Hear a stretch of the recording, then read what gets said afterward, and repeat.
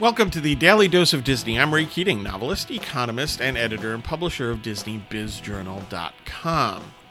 Today's dose comes from Dr. Nigel Channing from Journey into the Imagination with Figment at Epcot. Quote, "One little spark of inspiration is at the heart of all creation.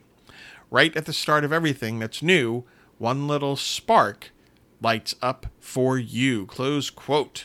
Yes, inspiration and creativity definitely go together, and there can be just one spark, right, of inspiration. I think of C.S. Lewis in the Chronicles of Narnia, where he had this thought about a lamppost, and from there he turned it into one of the great children's series of all time.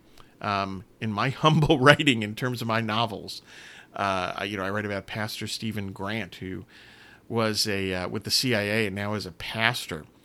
And it was just one little spark. A person that I worked with at the time, mentioning in passing that there was a new priest at her parish and he used to work for the CIA. Boom.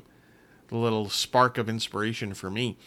So if you're a creative type, an entrepreneur, a storyteller, whether it be, a writer or a filmmaker, anything along those lines, always keep the let's call it the inspiration radar up, right?